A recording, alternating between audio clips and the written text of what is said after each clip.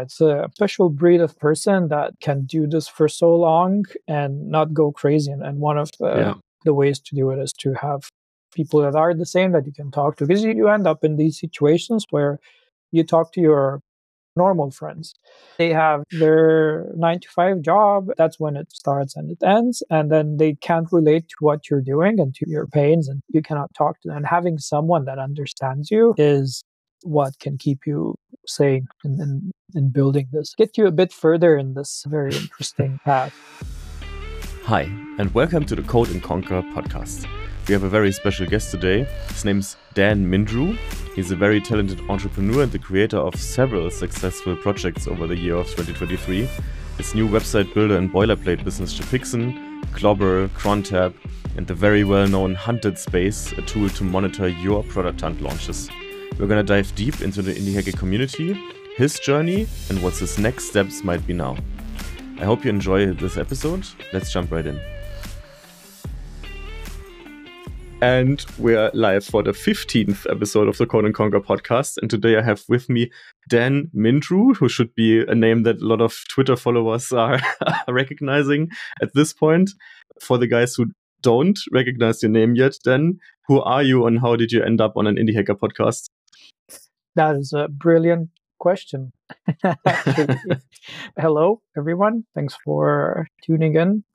I am an indie maker, and over the past year or so, I've been building things in public. And a lot of you might have seen some of those apps like Clobber or Crontab or Hunted Space, and then a few others, and then most recently Shipixen. And I tried to be an active member of the community, and if I can help a bit and give some advice every now and then, I do that.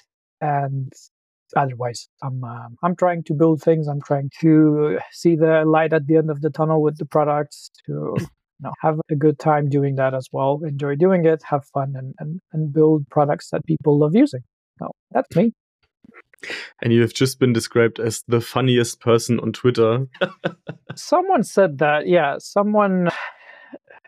I talked with Sandra beforehand, and she actually said there's a rumor going that she has the most listens, that her episode has the most listens. And I said, yeah, of course, because you're the funniest. And then she said, no, I actually think you're going to be more funny than I am. So I doubt that. I don't think I can reach that level, but I have my moments. That's fine. We will see about that. Yeah. Yeah. Awesome. And the number one product that you're working on right now is the one that just launched 2 days, I think, ago, or maybe last week it was, which is called Shipixen. Yeah. So what is that and how did the launch go? Both great questions. So Shipixen launched last Monday now, so it's 1 full week. But okay, the launch is 24 hours, so it's Monday to Tuesday. So about a week ago, the launch went brilliantly. So when you say launch in this space, it's automatic that you launch it on Product Hunt as well. But it's also a conceptual launch where you don't think of the product as being a pre-order or a beta test or something that people still try out. But now you're into the mode where everything should work. You have a stable thing, and then people pay for it, and they expect to be a solid product. So it went great. I got number one. There were a bit of sales as well. Not actually, we can discuss that. Not as many as I hoped, but still pretty good. That's an interesting topic with product hunt and sales. And then, what is Shipixen? So it's a twist on boilerplates.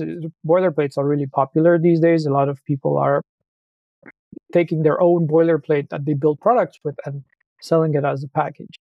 And for me, that's not good enough. So I took the boilerplate concept and I put a UI on top of it, so you can configure it easily, add your logo, a nice theme, and click some toggles here and there to get, maybe you want a blog, maybe you want a pricing page, terms pages, or whatever you need. You just flip a few switches and then you generate it. And the cool part about it is that you get a button to deploy it to Vercel, so there's no manual step now, unless you want to get it locally. You just press a button and then it goes into your GitHub, and then on Vercel deployed. It literally takes 5 minutes. So the reason why I built that first was because I want this product. I really want this product because I've told you about a few projects or so. I'm launching a project every couple months, maybe. And every time I do, I start with the boilerplate, which is, it's still good. It's still a lot of time saved, but I still end up spending a week configuring it and then adding the assets that you need and then figuring out, yeah, do I need this page or that page? I mean, you always need a pricing page, so that's always annoying to do. And later you're launching and you think I should see what my channels are. And maybe one of your channel is SEO and you need to do that. So then you need to set up a blog, and that's another week of work to do it properly and add all the meta tags and JSON LD and so on and so forth. So long story short, these 5 minutes that you spend in ShipXN basically give you that, and also help you in the future when you think, oh, I want this in the product. It's probably built into ShipXN as a result of all the products that I've built into sort of this boilerplate plus the configuration around it. So first of all, I can use it, and then hopefully other people use it as well. Not hopefully, they do. I know they do because they bought it, and I can see that they do. Yeah. But you just mentioned that I think you got number 2, right? And you mentioned number 1. Exactly. Number 1. Oh, sorry. So you actually got number 1 of the day. Excuse me. I'm very sorry for this misinterpretation. Wow, what a blunder. Yeah, you'll take it out in post. That's fine. Yeah. So you just got number 1 on Product Hunt, but you mentioned that the sales have been actually not disappointing maybe, but less than you imagined them to be. Yeah. So do you already know why that could be the case? Do you have a clue? I have a clue with a K. One is that the target group in Product Hunt is not a complete match. So I know it's one of the target groups. So this product has, I discovered from the people that bought it, quite a few target audiences.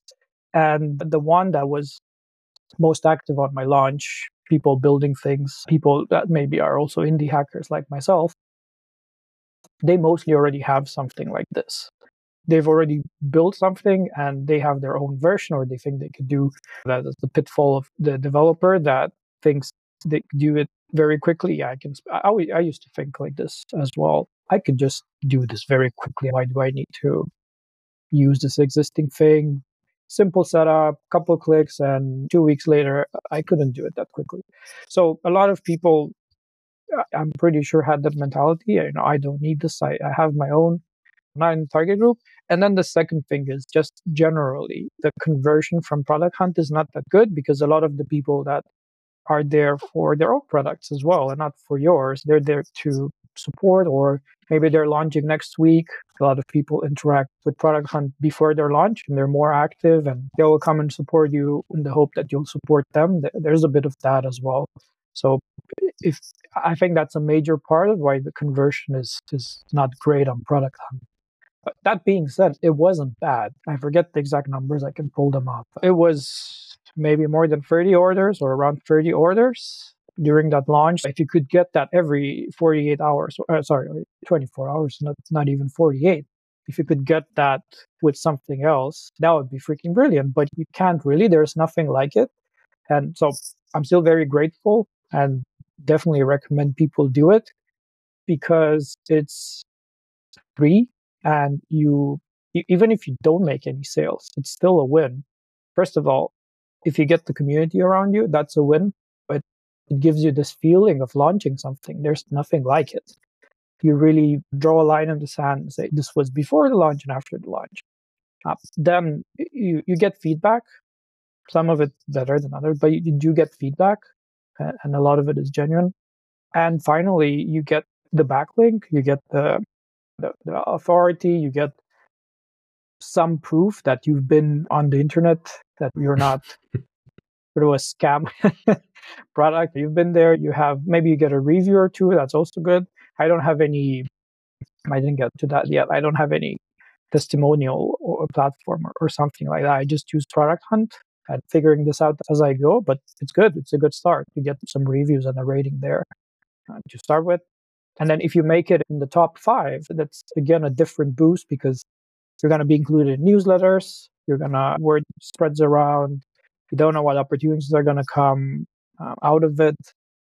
You get featured in their weekly newsletter thing that also has a lot of eyes on it. So it gets better and better. But really, you cannot lose by going on Product Hunt, and it's completely free. And you don't even need to spend that much time preparing it. I did. I think I spent a couple of days, but you could do it. Some people just do it. Tomorrow I'm going to launch, and then you pull the trigger, and that's also fine. One thing you can always do is afterwards, like after you're launching on Product Hunt, you can just put on your website as featured in Product Hunt. Yeah. And you're good. Yeah. I've seen that. That's also a good, it's not worth a lot if you know what Product Hunt is. But the interesting thing about Product Hunt and the reason why it's so hard to be a competitor to it. So we have Dev Hunt now that I've actually just tried. But the thing with Product Hunt is that they have some sort of weight to this badge that you put. So when you put, we've been on Product Hunt, or I got whatever place on Product Hunt, that has a weight. And of course, it depends on your product and target audience. They might not know what the heck is Product Hunt. But if they do, that means something. Like everyone appreciates what's hard, no matter what you do. And if you get in the top 5, that, or even top 3, that means something. It means you either have a community around it, or this product cannot be complete trash if you made it in the top 3. It's pretty hard to make it in the top 3 with a trash product. There is some value to it. I think there's 2 sides of the same coin, right? Like on the one hand side, is Product Hunt still a platform that works because it's getting to be a popularity contest, like who has more followers that can upvote, right? And on the other hand, you're completely right that a completely shitty product usually doesn't have a community around it, doesn't get the upvotes that it deserves, right? Yeah. The popularity contest is a good point. I don't think my launch is a good example of why that's not entirely true. Of course, it helps a lot. And then I have my own work that went into this to be part of the community and then have people that supported me. And I'm super grateful for that. But the second place in that launch was Dan and Sveta, right? Hi, Dan and Sveta. Awesome makers as well. I think they probably have, so combined, because they launched together, they probably have, I don't know, 6-7 times the following versus what I have. And they have a newsletter with thousands of subscribers as well. And of course, they launched with that backing as well. And I still somehow managed to get in front. And it's a mix of community and product always. Getting people to actually open up Product Hunt and do the upvote, it takes a little bit more than just having them in the community, because sometimes people do this to me as well, and then they DM, and for the most, I'm like, yeah, okay, this looks decent. But for some products, I just can't do it because it doesn't, either I don't understand it, or it's not a product for me, or I think this is not really good enough to deserve an upvote.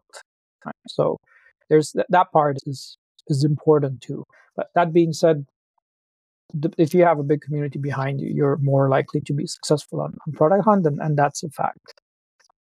But I think what's really helping you is then having one, like a very good product, and then promoting it the right way. Because we've just seen Mark Louvion launch his, I think, securing payments on Stripe, new SaaS product. And the amount of work he puts into creating like massively funny and successful videos for the launch is, of course, that's going to be popular and probably going to get you a high-end result of the day from Product Hunt, because you actually put a lot of work into it, right? You're promoting it everywhere in a very funny tone in Mark's case, and then it works, right? Then there's not just a popularity contest there.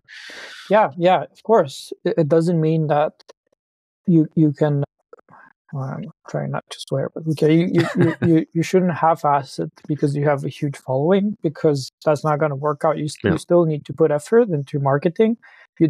The more effort you put, the further you'll get.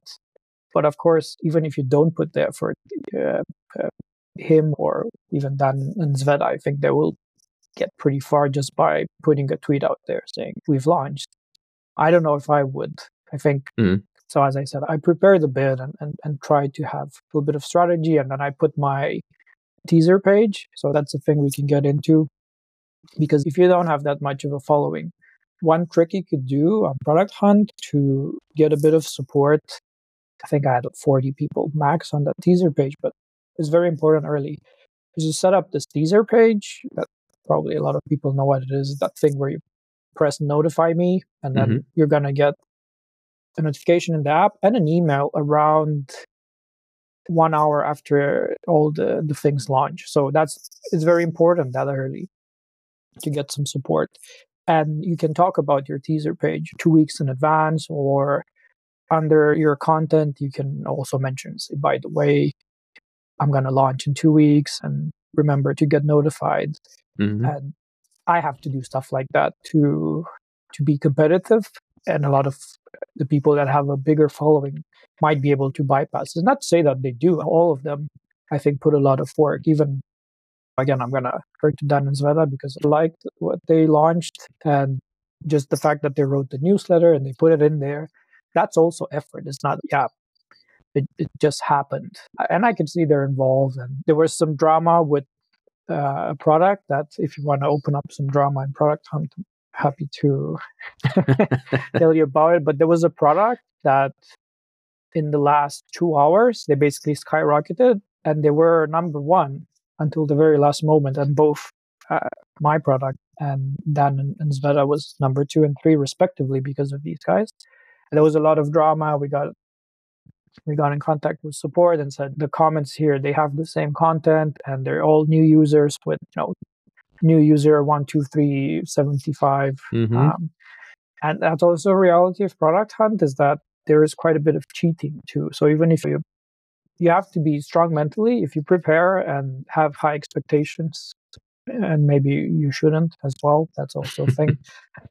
You can lose it because of cheating or partial cheating. Product Hunt lately has been good at finding these and slashing votes afterwards, but it doesn't always happen. And it's such a shame when it does, because you feel like, I put so much work into this, and now I lost a couple places just because someone paid $1,000 to a bot network to get in front. Especially if you're dropping from five to 6, where the effect isn't that big as the top 5 is. Yeah, exactly. Yeah. Getting back a little to ShipHixen, your product has been described as something completely new as a landing page builder. Like Matthias from Oscar Stories wrote something in the testimonials you have online, and that it's working like that it adds more than the usual boilerplates. And I feel like I just interviewed Jonathan Wilke, who does a SaaS boilerplate on Twitter and other places. And I asked him a very similar question, but I want to state it to you too. Like how there's a lot of boilerplates out there. The just mentioned Mark Luvion has one himself as well. Of course. And how do you what does ShipHixen do differently, and how did you come up with stuff to set you apart from all of these other boilerplates? So that's very easy. So compared to all the other boilerplates, where what you get with most of them is you get the setup, and then you get a nice insert your app here front page, right? And maybe some account management. Depends on the type of boilerplate. There are a lot of them. With mine, you get an actual homepage. And if you want to generate the content with AI and generate some sections, you can do that too. And you get something that, if you hook up a pre-order button, it's ready to launch. So you put the content if you want, and you have everything else around it ready to go. So some people that use it are really excited to use it, because not everyone is that brilliant at design and at getting something that looks good quickly. And it's not just saving you a day of setting up the technology. It's also saving you maybe a week at trying to figure out a good design that's maybe not good. Mine looks good from the start, and you can choose a few themes and customize it so it looks like your product as well.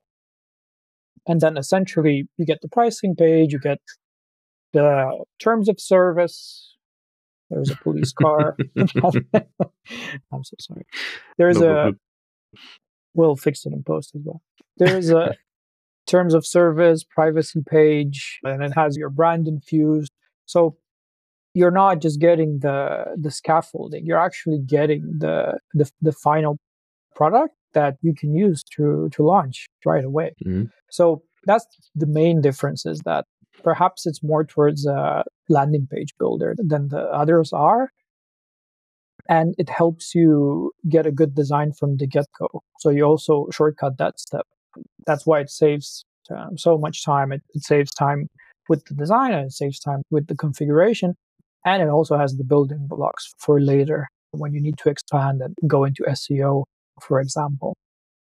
I think the number one problem that it solves, at least when I look at it and try to think about cases that I would use it for, I think the one thing that it really solves best is that you have an idea in your head and you go, that might be something I can sell. And then you build a landing page for it and you try to pre-sell it, or just put a waiting list button on there, and then see if you can get some sales or some waiting list up without having actually built anything behind that. So your app isn't there yet.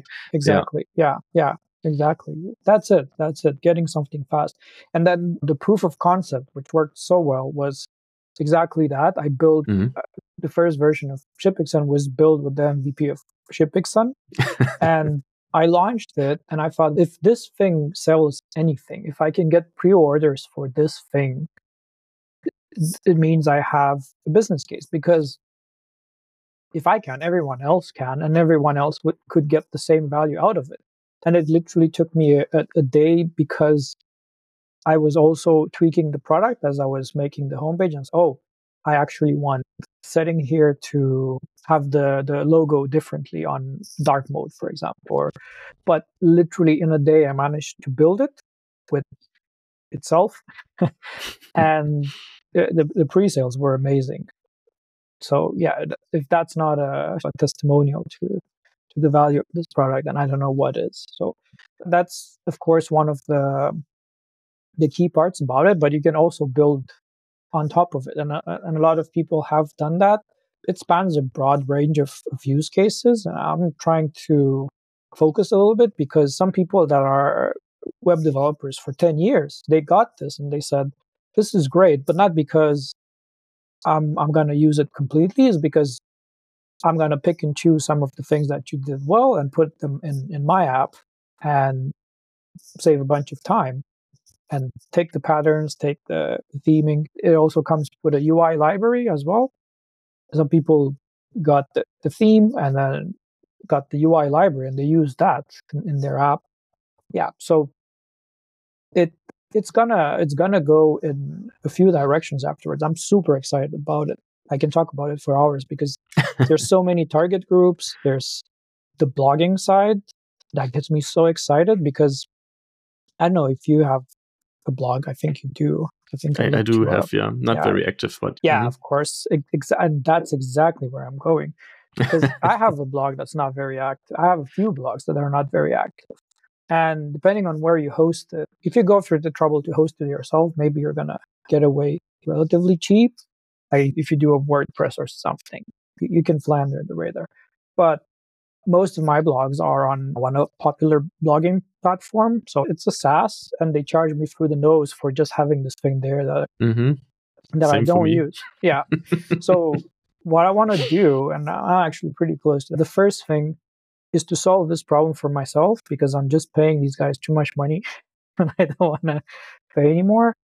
I'm going to look at I'm going to take Ghost first and export my data, and then add an option to import it in ShipXN, and then spit out the entire blog and get the code.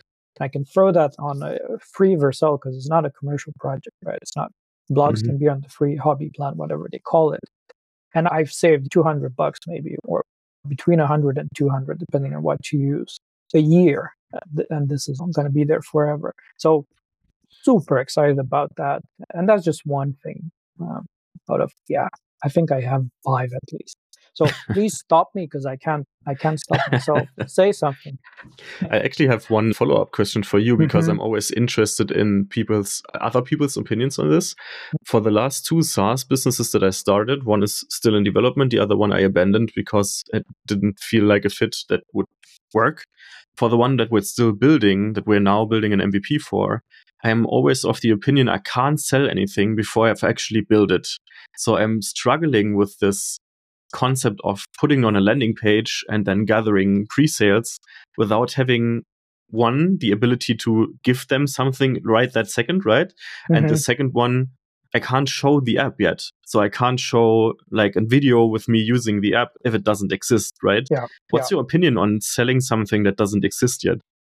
Yeah, I have a bit of the same. So what I do is before I put that up, I have at least a POC of what it could be. So no matter how rough it is. So when I did MRR, what I did was the POC was a tweet where I went into one of these huge ASCII tables or Unicode actually, and sort of picked and choose some characters to make a text chart, and then tweeted that. And that was my POC. And I know if I put a pre-order link for that, it's possible to build it. It's a concept that has the end result of it is possible, at least. So I don't do it if I don't have that. And even for ShipEx, I didn't do it until I built the website with it. And it was rough, and then I need a lot of manual tweaks because it was very specific for me. But I had something out of it, and I know I could build this into a product if enough people sell it. So I don't know if that's a recommendation, but ideas are quite cheap, and then making a pre-order on an idea without knowing if you can execute the POC of it doesn't seem like a good approach. Then you might have to refund everybody when you realize this is not going to happen, or it's going to take way too much time. I thought it's going to be simple, and they need to refund. So that's my approach. It doesn't have to be too big.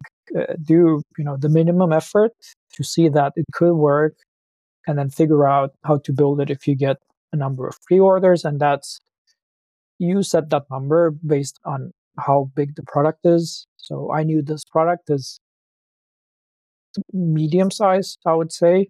So I wanted 20 pre-orders before I would build it.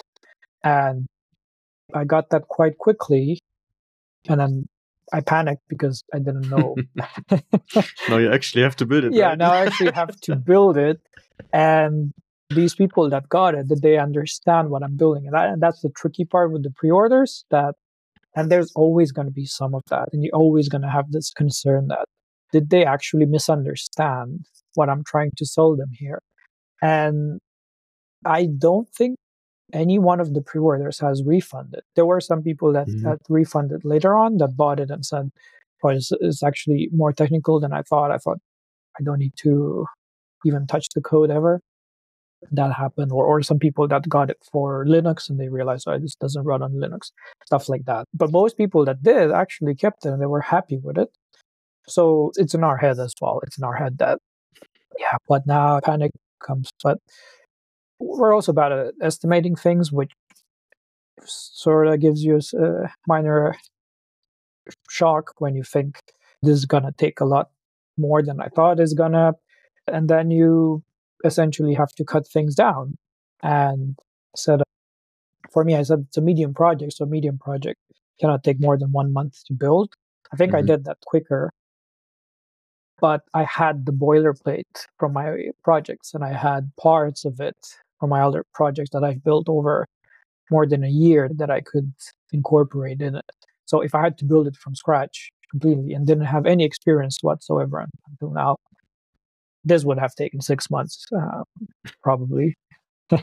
Yeah, but long story short, I think if you get the POC, it's fine to put the pre-order and work on the landing page a little bit, so you have a reasonable chance of people understanding what they're pre-ordering, and it should be fine. I promise you won't get many refunds. I promise. Don't promise right here. Yeah, don't DM me if you don't. One thing, because I haven't actually tried your product yet, I'm not sure you don't have a free trial as well, right? You can download it and play with it. I don't. I used to have a big download button, but I took it out because I don't optimize for that path. I will in the future. Essentially, the experience is you can configure everything, and then at the end, you're going to get a please enter a license when you try to generate it. And that's a bit dry. It needs some, why should I put a license and what do I get? Maybe a preview of what you're going to get. Yeah, you can download it at any point for Mac and Windows so far. There's a download in the footer. Yeah. The question was because I usually, when I can, I try the products that I'm talking to the people here on the podcast. So for this one, I didn't do this yet, but I want to for sure. But does it actually also generate the text that's on the page, or is that something that I have to do, or is there AI involved that writes the sales content for me? There's optional AI that could write the sales pitch. It's a little bit simple right now. So based on, you don't prompt it or anything. I do it. People say it's magic. And sometimes magic is good. Sometimes magic not so good. This one's, it's a 50-50. But you can turn it on and it's going to write the content based on the other stuff that you put. So you need to, of course, put a title, description, and then your domain. And it's going to do a few things. It's going to do some features for you. It's going to do the hero section. It's going to do a frequently asked questions section. It's even going to do some fake testimonials for those that enjoy those. And it's generally pretty good. It's pretty good to, when you start a design, and I know how much you design, but as a designer, when you go into Figma, if you just have lorem ipsum, blah, blah, blah, it's a lot harder to work on that design than to have actual example content, because then you look at it and you think, okay, this is my product. This is how this thing should work. You either tweak it or have a creative moment where you think, oh, yeah, I can write this or that. So it is that. It's going to give you a starting point, and then if you're lucky, maybe you just need to do a couple tweaks. But you get the sections in place and you get the actual landing page with everything in place. So it's a matter of then writing some content with maybe the help of ChatGPT, tweaking it, and then you're ready to go. So that's a cool thing that I want to explore and give a bit more control. Maybe you can say what sections you want and how many, and have some edits or some tweaks, or maybe even be able to give it additional instructions on what to write and stuff like that. So I'm very excited about that. And that touches even more on the landing page builder aspect of it. It's quite exciting. Yeah. The thing is, a lot of people that have used it so far, they might not know exactly what that content should be on the landing page. So if they get anything, it's good. And then they'll spend the day on the copy and then maybe get to a pre-order stage afterwards. And as I said, it's worth spending that day on the copy because you get a chance to iron out the misunderstanding between what you're selling, pre-ordering, and getting yourself into trouble later where you realize that people bought a different thing, a different idea, and that's not what you're building. You have to refund it. Yeah. Yeah, that's something I have struggled in the past with. When the landing page for our product repodcasted is not live yet. So if you go to the website, it just says repodcasted will be here soon, which I hope it will be. But we have a landing page design ready to go that I just have to implement now. Yeah. And we shared screenshots of this on Twitter. And the feedback from some guys was actually, I don't understand what your product does. So that's why I asked the question about sales text and copywriting, because that seems to be so fucking important. And a lot of developers can't really copyright, right?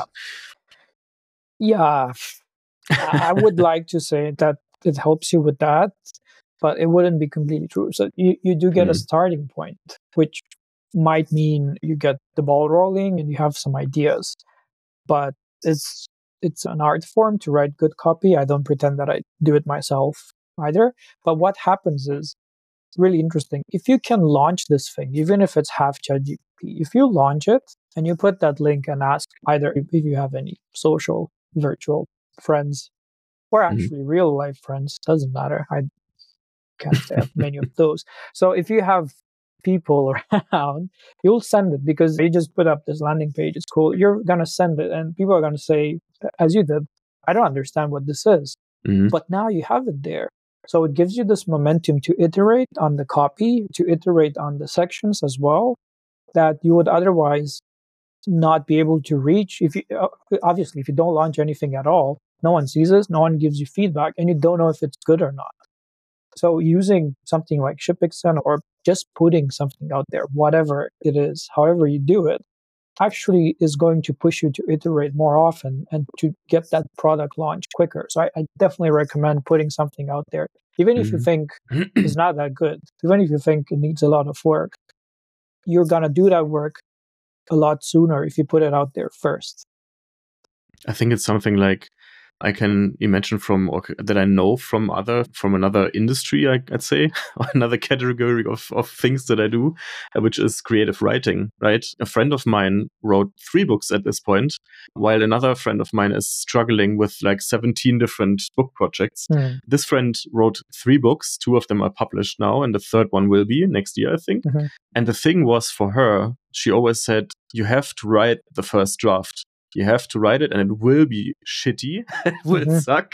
Nobody will understand the structure of your Yeah. story. It's Yeah. probably going to be a bad book, Yeah. but it's going to exist.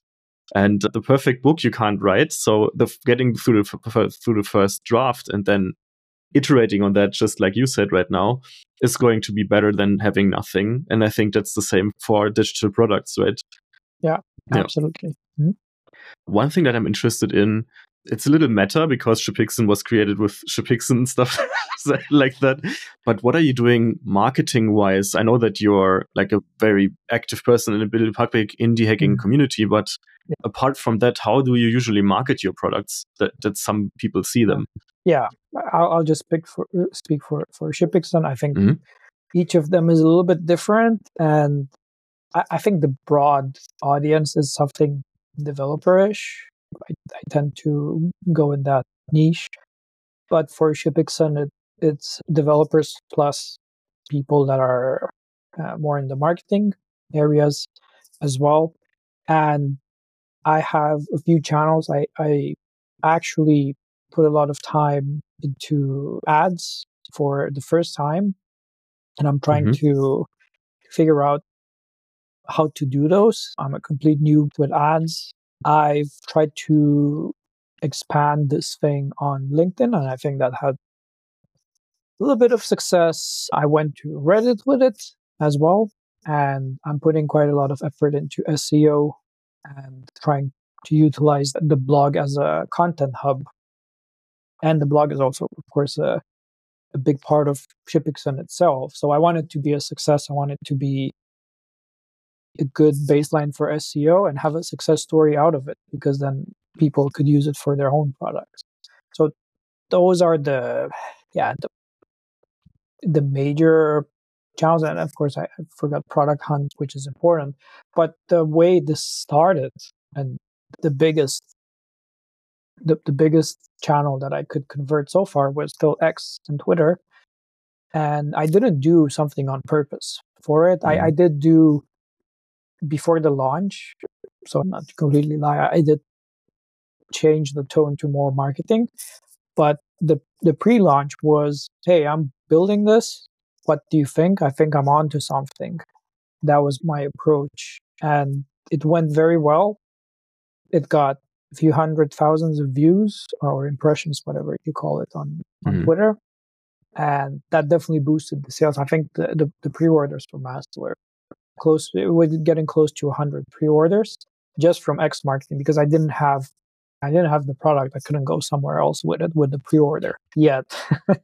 So yeah, that was an important channel. And then I don't know if this is big enough to have a channel, but I went on Indie Hackers with it as well, and got featured there for the initial pre-order. So the initial pre-orders were actually equivalent to the Product Hunt launch, and then the difference was on Product Hunt actually had a product, with the pre-orders, I didn't. I just had a tweet and maybe a landing page. I'm not even sure if I had maybe the landing page, and I made a similar amount of sales from those two. And of course, Product Hunt required a lot more preparation.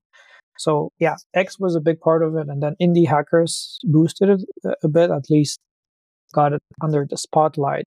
And getting featured on Indie Hackers is not too bad. It's not too bad. Yeah. Can you figure out from your analytics how big that step was from Indie Hackers, like how people converted to your website? Yeah, comparatively, let me just pop it up because I can give you real-time data. So comparatively, it was maybe 4 times less than Reddit, for example. But so I could put it in order. X is the top. It just worked very well for this product, even though I don't think my audience, primary audience, might be there. As I said, I think builders already have something like this. But when you get something very popular on X, it goes outside of your audience. It gets quite far into, yeah. Okay, so X, the first, Product Hunt, the second, which is maybe 10 times less than X, just to get the scale like this. And Product Hunt is good. Yeah, and Product Hunt is good. Then half that, and you get Google and SEO. So that's been going well. I think I chose a good name for SEO so far. It's identifiable and it's not a typo of something, and people find it easily on Google. That's sometimes you hit that. Sometimes you're a typo of a famous movie or something, and you're and you have Then Reddit comes next, and that's half Google roughly, and then half that is Indie Hacker. Okay. Reddit, but it's better quality than Reddit. For example, it's going to get you a lot of views, but it's also going to get out as people saying, I think one of the, generally wasn't that bad, but one of the people there said, "Oh, is this paid? I'm going to make my own open source version. See ya." Like, yeah, good luck with that. It's going to take you 6 months. Yeah, there's actually a reason why this is paid. It's been a lot of work to do it, and a lot of products that were built with the pieces that make the boilerplate.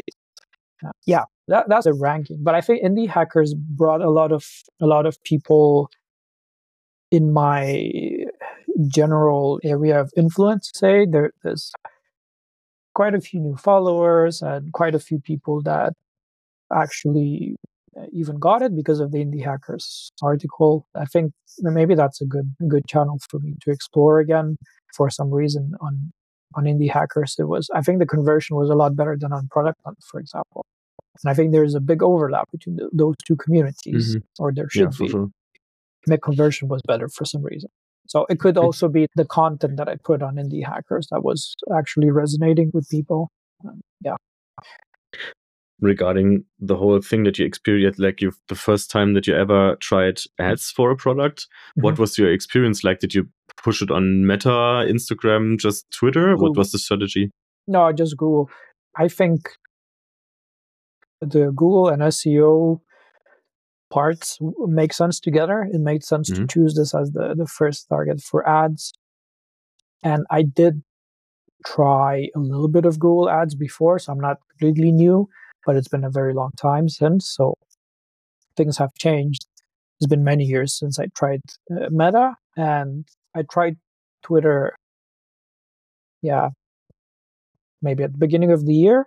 It was very poor. I felt like you're just burying money. It was a different product, though.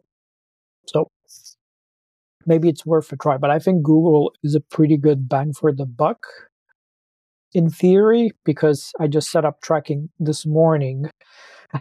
I was struggling to figure out. I make sales through Lemon Squeezy. I was trying to figure out how can I track a purchase, because it's on a different domain. Obviously, it's not mine. How can I track this properly? So I just figured it out today. But it's trial and error with this, especially since I don't know a lot about ads, and honestly, I have no idea what I'm doing. But Google seems like a good entry for me to see what's happening. And if Google doesn't work well, if I find out Google doesn't work well, I'm probably not going to continue with ads. I'm gonna change to something else. So it's not all products that you can do ads with. So some of my other products, they either don't cost enough or are not recurring. Or so let's take Clubber. I can't remember how much that's like a $20 app store purchase. It's not worth it for me to do ads for that because even if you convert the people, you don't get that much out of it. But for ShipXN, if I do a yearly license out of an ad, then it actually makes a lot of sense to spend a bit on that conversion. Yeah, because the entry price is such higher than just having a B2C product or a very cheap B2B product, right? Exactly. Yeah, and it's less risky because then you get the payment. There's still a chance to refund, but if you're on a SaaS, you could potentially do the same and think, yeah, I'm going to pay maybe the first month of the subscription, I'm going to spend that on ads for a certain conversion, but you have no guarantee that a person is going to continue to subscribe after the first month. Even if they do, they might not. So I feel like it's a good fit price and product wise to try ads. So hopefully they work. On another note, I wanted to talk for a second about Hunted Space. Maybe first a small introduction to what Hunted Space actually is and how you got into building that platform. Yeah. So Hunted Space is a dashboard for Product Hunt that shows all of the upvotes and comments and even the speed of the upvotes for either the top 10 products. So this is more imagine charts of progress over the day, and also for your own launch. So you get your own launch dashboard. And that's how it started for me, is when I launched. So it maybe seems like I've been doing this for 10 years in my head. But my first launch on Product Hunt must have been in January this year. Let me just check. Damn. You had a very active 2023, I think. It was an active 2023. Let me just check. Yeah, so January 25th was my first Product Hunt launch. And I had this dashboard and I could not find any sort of useful information in it. It was very simple and I didn't know what the others were doing at all. I was actually quite interested. How am I doing compared to others? You have no idea. Is it going well? Is it, and that product, I would like to say it did well, but it didn't. It felt like it did well because it was my first launch and I was very excited about it. That's why I say you cannot go wrong on Product Hunt. I don't think I made it in the top 10. I'm pretty sure I haven't, but it felt so good and I was so happy with that launch. So I thought for my next launch, I need a proper dashboard. I need to know what I'm doing and I need to get better at this because it's worthwhile, the investment. And that was one thought. And the other thought was, but how do I know which day I should launch? Is there some sort of pattern indication or some sort of data stats that I could grab? And there wasn't much. And the Product Hunt has some data, but it's not easy to get to. So the first thing that I built was the calendar where I could see an overview of a given month.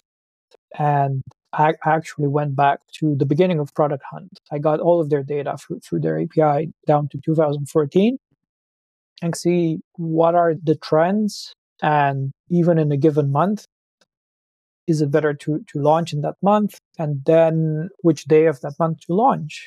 And if you look a little bit at it and take a piece of paper and so on, you might actually get a better chance at launching in a day where there's less competition for you. And of course, there's a known fact that in this order, if you want to have a better chance, you launch Sunday, Saturday, Friday, Monday, and then Tuesday to Thursday. Good luck to you because all the big companies are launching. And that's always a trade-off between getting exposure and getting a high position in the ranking by the end of the day. So yeah, that's Hunted Space. It helps with that. In the meantime, it got statistics as well, and it got the cool feature where people could put their upcoming launches. So this doesn't exist the same way on Product Hunt. You can make a teaser page and you can see there are products coming up, but you have no idea when. And on Hunted Space, you can actually see some of the upcoming product when they're scheduled to go live. And that could help you maybe avoid to launch when there's a lot of them, or maybe there's a really big one, or maybe your friend is launching it and you just don't want to, maybe you don't want to launch the same day just because you like that friend. Yeah, so those are some of the things that Hunted Space does. And it could go in many directions, and I wanted to make it bigger. I wanted to make it more useful from the perspective of a person that's diving into the stats, that's trying to figure out how to position the product. But I slowed it down a little bit because sometime this year, Product Hunt started to redact a lot of the data. So it's all public data if you can scrape Product Hunt. But I don't. I'm doing it the honest way. I'm using their API, and they started to mask user names and user IDs, so you cannot make correlations, and you cannot see those in the comments as well. So I don't have the opportunity to tell you this might be bots or spam comments or so on, because they redact all of this data now, which is a shame, because one of the big side effects of Hunted Space is when there's cheating, it's very clear in the charts. Every single time when people report something to Product Hunt, you could see this incredible spike that you cannot get. No matter who you are, when you get a spike of 300 upvotes in an hour, there's something's not right there. So it's also used as a sort of a community moderation. If you want, moderation is too much because you still have to write Product Hunt, but the community uses it to keep things in check every now and then. Sometimes it works. So the example that I mentioned before with Dan and Sveta, this company that went to number one after the launch finished, the Product Hunt looked into it. There were Hunted Space screenshots with their upvotes, and they demoted them to number 6, I believe. So when you're out of number 5, you don't include it in the newsletters and all of that. And they got what they deserve. And Hunted Space was a good tool to highlight that, because you cannot find anything close to this on Product Hunt. Like maybe if you're lucky and you took a bunch of screenshots, you can say there's something weird with the upvotes, but you don't see it. This one, no, it updates every few minutes. It's not exactly real time, but you can see the history of all of the upvotes of the top 10 products at once. Yeah. And having built that, is there something that you have learned from it that you didn't expect? Of course, now you can see how the upvotes come in through the day and how, like, what the best days are to launch, but what's something that you didn't expect to find in the data, for example? I found that a great indicator, if you're gonna overtake or even be first, is the upvote speed. And this is one thing that is just hard to uncover otherwise. But the products that get a lot of upvotes in the beginning, everyone gets more upvotes in the beginning and it slows down. But some of them tend to speed up towards the end. And that's a great predictor of who's going to win, not because they will overtake in the number of upvotes, because the speed up is not that big. It's in relative terms, it's from, let's say, if you have a speed of 70, it goes up to 72, right? It's a little bit of a bump, but everyone else is going down. And even if you have fewer upvotes, you have a big chance to get on top. So that's a very interesting fact. When I launched Hunted Space with Sandra and Alex, you could see this. You could see that the next product that actually beat us in the end, they had a higher upvote speed towards the end. And I think we even had 100 upvotes more at some point, and they got on top of us because I think somehow the algorithm considers this on the Product Hunt end, or like a side effect of something regarding the speed pushes products up towards the end. Yeah, fun fact, very important towards the end. I think there's also some weird stuff where sometimes the product that has the most upvotes doesn't get number one. I heard Yeah, about it's something like related this to as that. well. Yeah, Yeah. exactly. That's it. And it's usually because they have a higher upvote speed. So that's the correlation I make. You might make weird correlations, but it's always like that. If you see a product that has, there could be manual action too. Sometimes the product hunt moderates some things, but not 9 out of 10 times you'd see that the upvote speed is higher when that happens. Yeah. And maybe one more question, because we're running a little out of time. Yeah. But one more question that I'm actually interested in here. As I saw it, 100 Space is still a free product, as I see it. When you're considering building projects, I feel like you're no problem. I feel like you're not always just looking at monetization, right? Like, how do you decide when you start a new project? Am I going to monetize it all the time? Is that always the goal, or is there some project where you're like, this is going to be fun and excitement and will probably not make money? Is that something you consider a lot? Yeah, I do.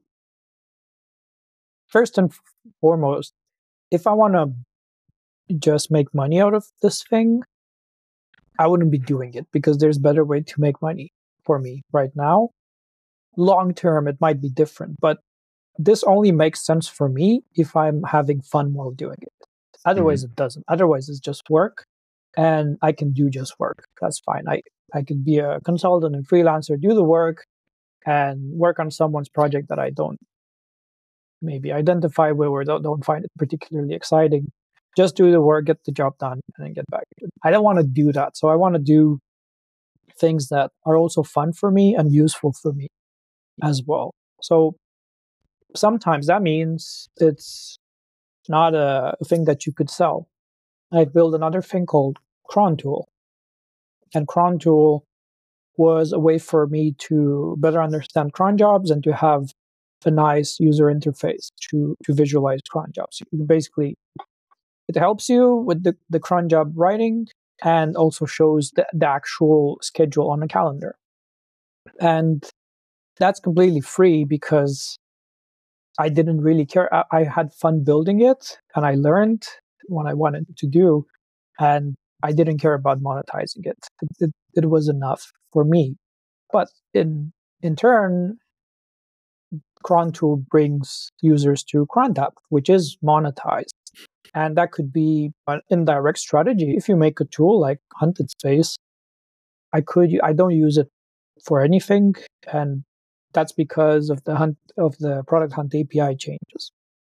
I think I would have used it more for this purpose if I knew I can count on their API and not have a weird change.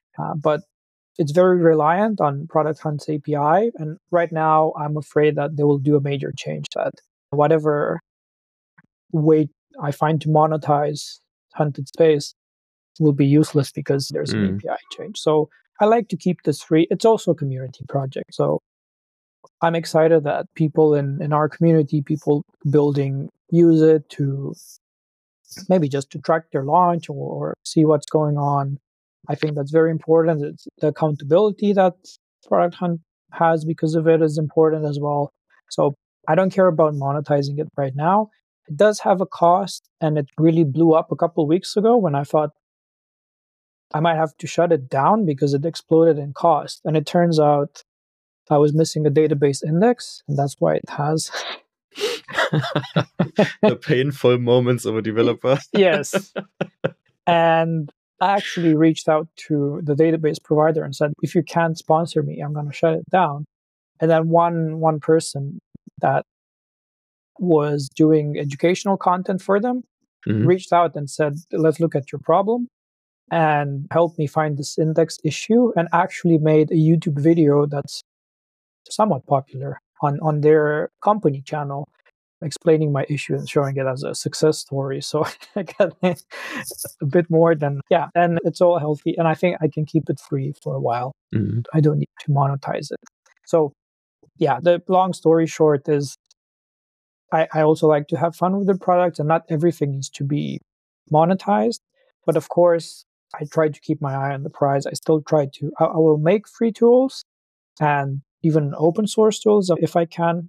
Clobber is the core of it and the CLI is completely open source. It's just the UI that's not, or a part of the UI is anyway. And at the same time, I would like to be able to do this and do this only and not have to take additional work to make more money. But I want to do it at a pace where I'm happy and at a pace where I'm having fun doing it. Because if it's just making the money and doing whatever it takes to make the money, I'm not in for that. I don't think that's a better approach than what I could do freelancing. Yeah, I 100% agree. If you're starting to change your personality or you have to develop a forced personal brand, right? So you can sell copies of whatever you're selling. It's Exactly. Like you said, it's work again, right? Exactly. Yeah. And yeah, I try to be me as much as I can. Yeah. I think that's why my Twitter thing is perhaps working, is because before I knew how to use this website, which is also, it all started pretty much in January this year, which seems quite crazy to look back. But before that, I was writing what I thought people wanted to hear. They're generic, big platitudes of whatever, and so on. And I had the revelation that's not me speaking. That's what I think people want to hear. And people don't want to hear that. People want to hear your story. People want to hear your stupid dad jokes, apparently.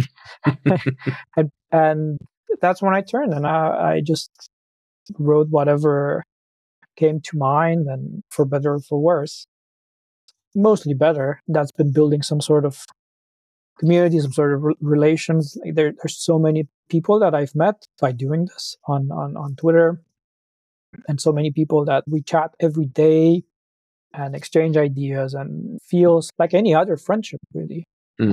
Feels, yeah. And that's probably the biggest thing I got out of this year. The people that I know now that were complete strangers in January, I can call them friends. And that's great. That's just great. Yeah. I've done the same experience. Like, the one thing that we have in common is that we started something very big in January. This podcast will hit its first year anniversary in January of 2024. Oh, congratulations. Thank you.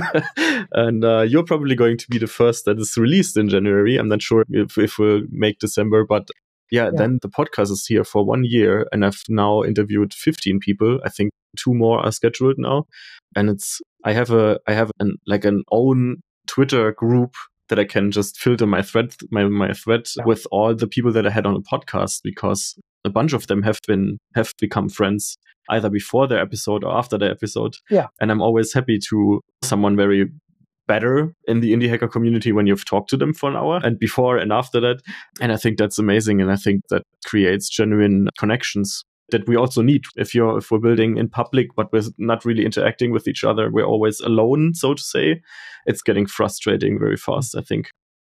Yeah, it's a special breed of person that can do this for so long and not go crazy. And one of the ways to do it is to have people that are the same that you can talk to, because you end up in these situations where you talk to your, I use this word, but nothing else comes to mind, normal friends, and they have their 9-to-5 job and they don't do anything on the side. Nothing wrong with that, but that's it. That's when it starts and it ends, and then they can't relate to what you're doing and to your pains, and you cannot talk to them. And having someone that understands you is what can keep you sane in building this and get you a bit further in this very interesting path. Maybe I started the podcast just for that. I'm not sure. Yeah. I think I do a lot of things because of that, because it's also nice to the human connection after COVID and so on. It's nice to be able to talk to people, but I'm also doing it without focusing too much. You end up into conversations, and then you see a person once or twice or 3 times, and then you think, maybe let's schedule a call and just get to know each other, and then it goes off from there. And I just find that heartwarming, because for a while I thought those times on the internet, they're gone. You cannot have this anymore. If you look at the other side on Reddit, where you try to do something and everyone's saying, "Oh, you suck, get out of here," banned or post taken down like that. That's how I feel about, where I used to feel about online community. So I can't remember before this year, the last time when I made a friend online, because you're mostly dodging scams online. That's what you're doing. Yeah. It's not, yeah. So it's great that this can still happen. And I'm very grateful for the friends that I've made. Yeah. I also can say that, like, when Elon Musk shuts down Twitter tomorrow, the thing I will be afraid of is not I lost my followers, I have to start new. The thing that I would think first is, oh damn, how can I get a hold of the people that are like in the inner circles that I've talked to on Twitter? How can Yeah. I don't have an email for this person, or I don't have their LinkedIn or something. How do I get Yeah. how can I reconnect those people? And I Yeah. think that's awesome. That's like the first thought in my head, at least. That would be the first one. Yeah. Oh, yeah, you hit a spot here. Yeah, I am scared some days that might happen, because it might. And then I see people that unsubscribe, and I see, yeah, see Elon doing some really stupid and shady stuff. Like, I can't be a fan anymore. And then I'm thinking, okay, this is it. And where do we go from here? We go to Mastodon. I've tried that. There's no one there. I cannot find anybody. I cannot talk with anybody there. Yeah. It's just, Same for Blue Sky. yeah. Oh, yeah. Same for that. Threads, I haven't even tried because of the privacy thing. Like, Yeah, same. it's such a red flag that I have to change my App Store country to get this thing. Yeah, but I don't think anyone's there anyway, or not anymore. It worked for 1 week. So I don't know where to go if it shuts down. It's not a nice thought. Yeah, I guess we'll all email each other for a while. Yeah, we're going back to the email chains thing. Well, yeah, exactly. We get those. Yeah, those were the days. Yeah. Maybe we'll have to get on that. Maybe we have to at least create a Slack or a Discord channel for all those indie hackers. I think Phil Keller has a nice list called Authentic Builders, which has a lot of the cool indie hackers in them. We just get all of those into our Discord or Slack channel, and then we're safe with one safety net. Yeah. I think we need a safety net. Yeah. Maybe that's a product. Yeah. Indie safety net. Yeah. We'll get on that. We have two finishing questions before we stop with the podcast that we're asking all of our guests to compare. The first one is always, what are you excited about right now? And that can be work related, but it doesn't have to be. It's hard not to be excited about Chipixen. I really am excited about Chipixen, and I have so many ideas and ways to market it and to essentially show people what it can do, that I don't know which one to start with. It's been like this the entire week. I started something and I'm excited about 10 other things that I want to do all at once. I feel I need a team of developers to get this vision out. And if that's not excitement, then yeah, tell me what is. I'm really excited about Chipixen. But I think that's awesome to be that excited about your own project or product. That's amazing, I think. Absolutely. Yeah. And the last question for you, if a new indie hacker would start and they have 0 followers on Twitter, they're just starting, they have a product idea maybe, what would be like the number one thing you would suggest them to do? Yeah, it's a great time for you. It's enjoy it, because I miss those times. I miss the times where you'd get excited at that one notification that you got, this one like from someone that noticed that you exist. You need to get into people's replies. You need to get into the build in public hashtag and see what people are doing. Try to maybe they ask for something. How is this pricing page look? Or talk to them. Maybe you can talk about your thing too. There's Peter. I like Peter. He's doing these questions with, what are you building this week? And tell us something cool about your product. And he's just doing these over and over again. And there are always like 100 comments underneath.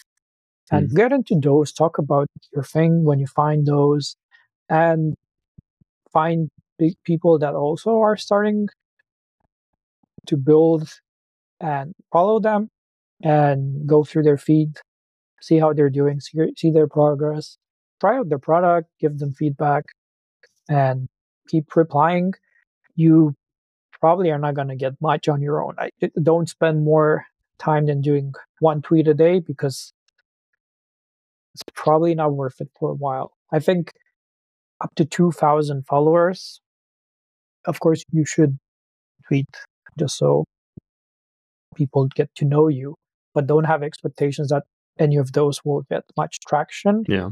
Mm. You get the traction in the replies. And after 2,000, you can focus a little bit more on that, focus more on your own content. You shouldn't just do lazy tweets or whatever. It's still fine to talk about it, but just don't do too many of them. Do one a day is plenty if you can do that. And the rest of your interactions are replying to people and getting to know them. Yeah. And I think one big addition is always, that's the thing that I would also suggest. That's something that Arvid Kahl also has in his Twitter introduction tutorial, whatever.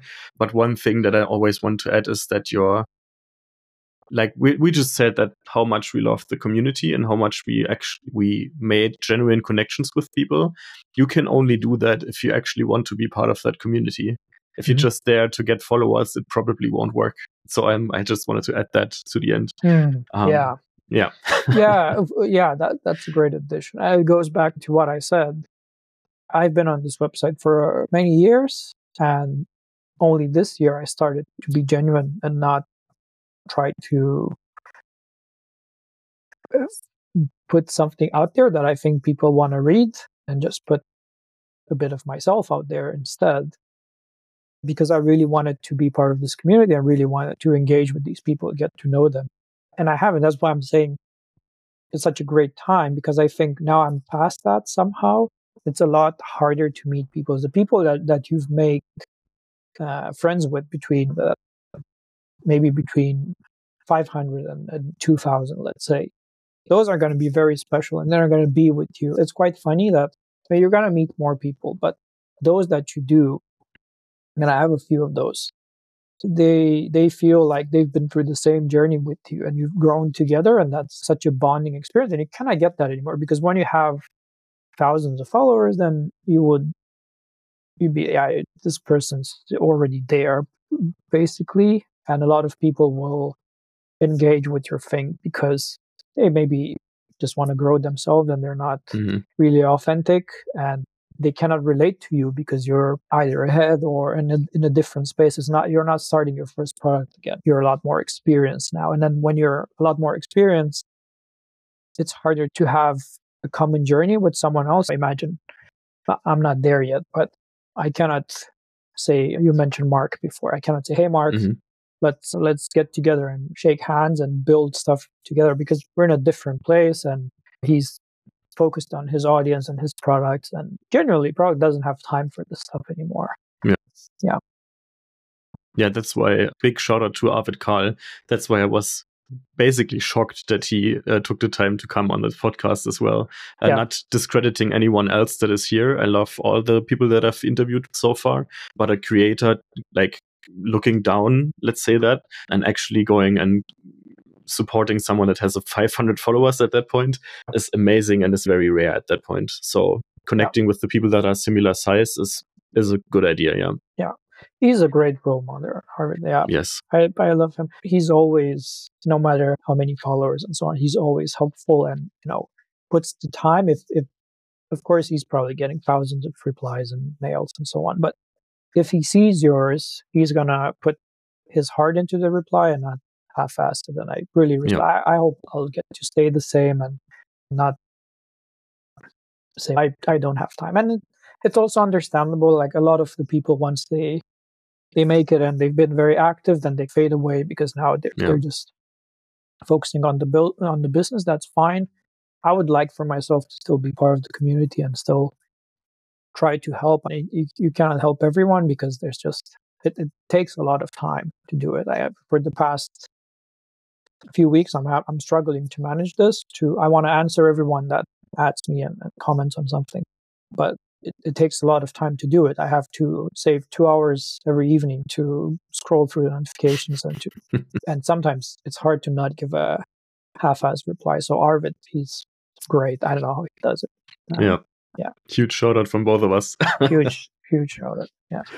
we're at the end of the podcast then. A little overboard, but that's fine. Yeah. Awesome. I can keep going, no problem. I'm sure. Thank you for taking all the time to us to answer the questions and to get a little into talking about indie hacking and stuff. It's been great having you. It's a great pleasure. Thank you so much. And I hope you have a great evening. Thank you. Bye. Talk to you soon. Bye. And that's our episode. Thank you for sticking with us to the end. You can find Dan on Twitter with a handle I can't really pronounce. Damon. It's spelled D4M1N. You can find links to his products there as well. You can find me on Twitter with the username icebearlabs. That's ICEBEARLABS.